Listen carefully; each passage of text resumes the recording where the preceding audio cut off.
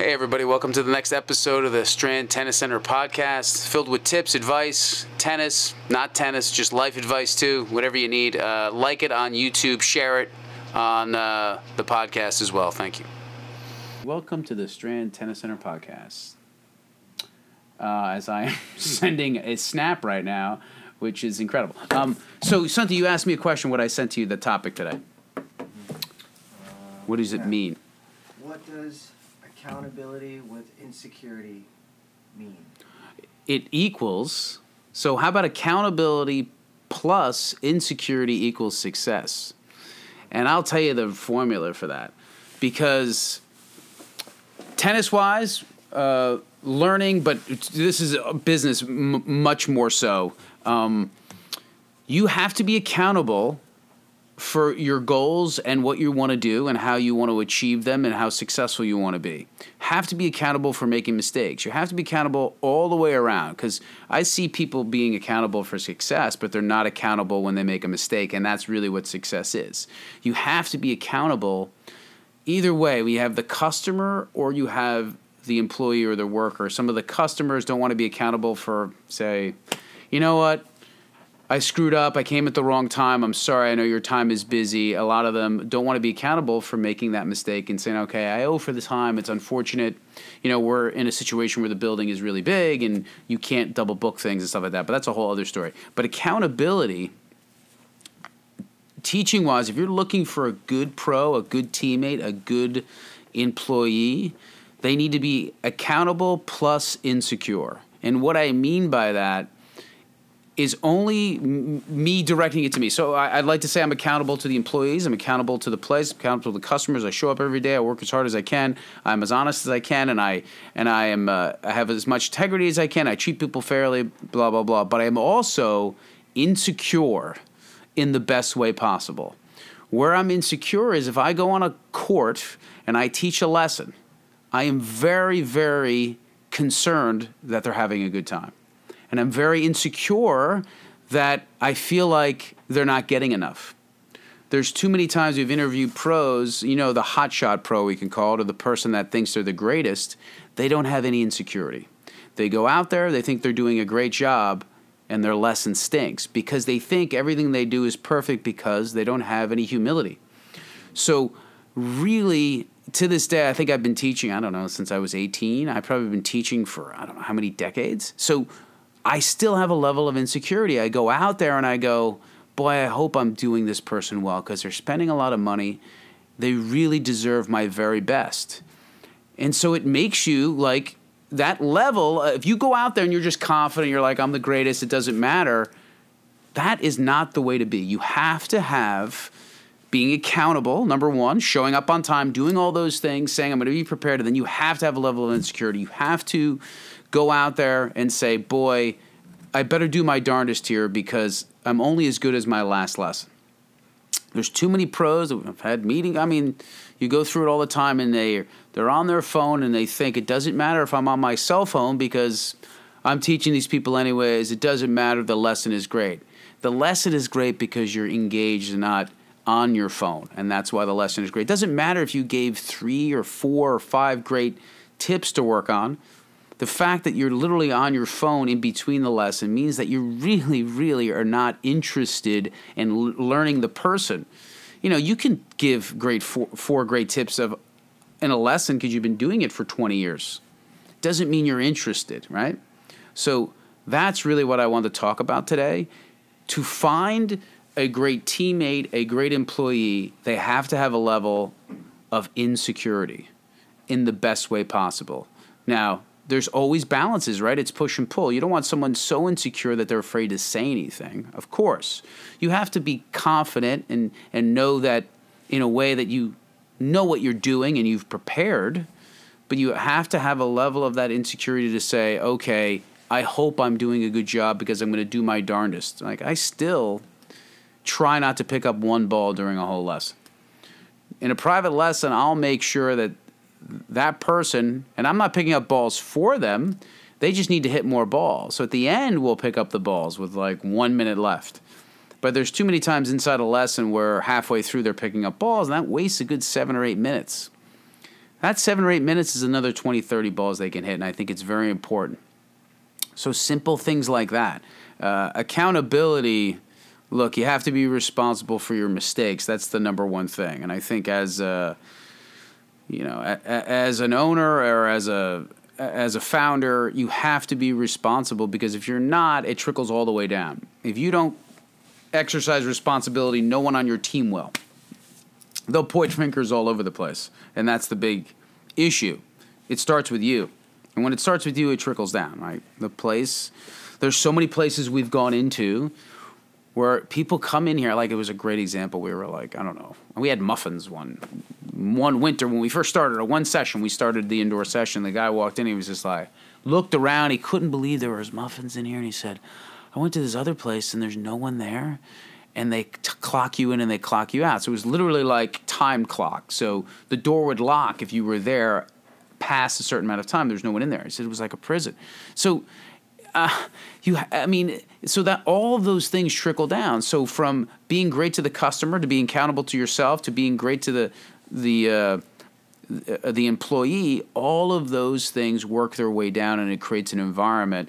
And a great example of going into other places, you can go into other places where you can see the employees are just angry, and they're just not happy, and they give that to the customer because the boss is probably an asshole, and is just angry, and is just using them as props, and just using them to say, all right, I want to suck you dry, give me as much money as I can out of you, and I don't give a shit if you're happy or not.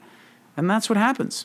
So everything you do, it's not what you say, it's what you do. On a simple personal level, I never discuss it personally. It's a great thing. Like, you can tell kids to do this, this, and this. It's a funny little story because we have a garage, right? And you go into the garage, and there's a garbage can right next to the garage. And I'm like, I take my stuff from the car and I put it in the can, right?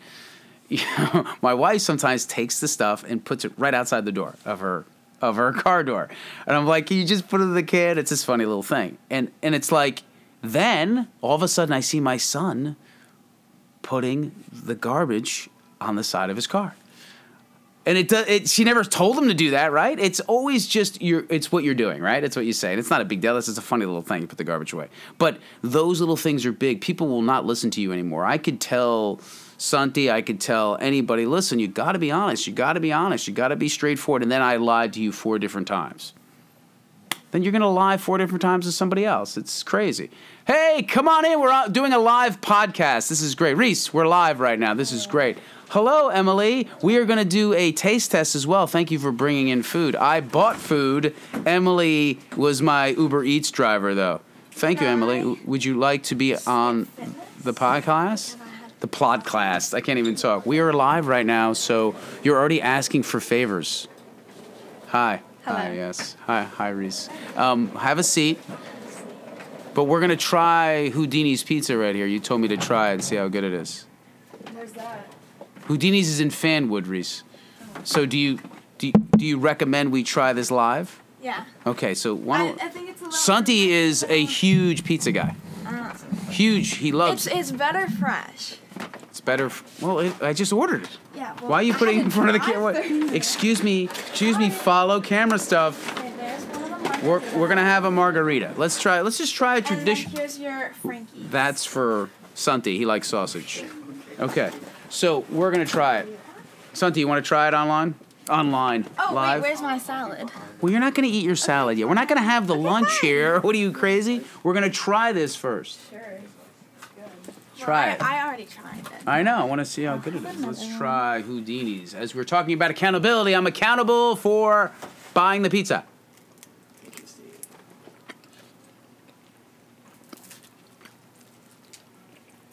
Sauce is sweet. Better fresh. I like it. It's like a sweet sauce. What do you think, Santi? You are the extraordinaire. What's on this? Just onions or is it sauce? Sausage, truffaut mushrooms, margarita. Margarita? Margarita. It's a style of pizza. It's not... Oh. There's not margarita. Oh, no. Not a tequila on there. Very good. Interrupt the podcast for some pizza. What's the podcast talking about? accountability and insecurity. Or accountable to paying attention to what I'm saying and you're not on your phone while we're doing this. Look at this. She's live. All right. That wasn't bad. It was good. Houdini's in Fanwood, right? Yeah, it needs, like, you need to, like, go to the restaurant and eat it there. It, like, comes out steaming hot. The cheese is, like, melting Okay. in your mouth. All right. You don't have to sell so much. I know you work there. Don't sell. You get a commission on this. Thank you for... Take your phone. Don't forget your phone. Thanks, dude. Thanks, Reese. Don't forget your phone. Can I have my salad, please? Don't be loud over there. Eat outside right now. Don't be too loud. I don't do that. Unless you want to talk. I'll talk. You want to talk about tennis Sure. for a second? Sure. So where do you play? Me? Well, I know where you play, but Oh. tell everybody. Here. No, where do you play in high school? You don't have to get that close. You don't have to get that close. Westfield High School. Westfield High School. Okay, do you find it very competitive? Do you find... We asked Nora this last time she goes to Chatham High School, obviously. How is the pressure? How do you feel over there? Is the teammates supportive, or do you feel like it's kind of everybody out for themselves? It's okay. You don't have to mention names. I'm just saying, how does I it feel? think it's like supportive. Like I feel like because like we're still a team, but like tryouts because like we compete against each other because it's just like the nature of the sport. Like we compete against each other and then like to like be better than each other. Okay. So like Well, competition's good. everybody has like a hidden hatred, but like That's okay, though. Like, listen. not really. I mean like kind of. A hidden hatred's okay. Like Nadal and Federer are very nice to each other, but they want to beat the heck out of each other, Yeah. right? That's okay. That's good. So what are your pay attention. You're all over the place, Emily. Stay right here with us. Okay. Just one more question, and then you Okay. can go have your salad. What's your goal for next fall? What do you want to do? Varsity-wise. I wanna play. Like I wanna like actually. I mean it depends because like if like two of the good players that like one left her freshman year if her and her sister come back and fill our singles roster, then me and my partner from last year will play again. And like we made it like kind of far in the doubles Yeah, you tournament. guys were a good team. I wanna win the doubles tournament. Okay. You want to win the counties? No, we already won the counties. Or you want to win the states? I want to win the state. That's county, awesome. The state tournament. Yeah. Good for you. Yeah. That's great. Yeah. Thank you. I'm going to finish this up. Enjoy your salad. Thank you. I'll see you in a bit. Can I skip fitness today? Because I had hockey for an hour and a half. No special treatment for the students, Emily. No special treatment, Santi, right? I just bought you a salad. And that's gonna make me full, so I Oh, don't get mind out, get out fitness. there, get out. Don't negotiate. No negotiations. No negotiations. Thanks for picking it up. I appreciate You're it. welcome. That was an interesting little side note, Santi. But no. So accountability, insecurity, right? To me, that's a secret sauce, secret formula. The only way really to succeed is you gotta feel a little bit like, oh no, I hope I do a good job, because you'll do your darndest. And if everybody had that a little bit, and I think that it's the proper balance of push and pull. Some people are very insecure, like we said, and then some people are too confident. It's very hard to find that sweet spot, right? You need to pull from both ends and find that middle ground where there's enough insecurity but enough confidence to be able to share the information and feel like, okay, this will work. I have to keep trying because I think I can do it. And then I know I can do it instead of walking in there and saying I'm the best and you must love me. Very different. That's all we wanted to talk about. Hopefully, go to Houdini's Like the Pizza. They're not sponsoring the podcast, but it was good pizza, Santi. Thanks for today, and talk to you soon. Let's eat! Hey, everybody. Hope you like the podcast. Please share it with your friends, anybody that you know, anybody that's into tennis, anybody that's into bettering themselves. Share it.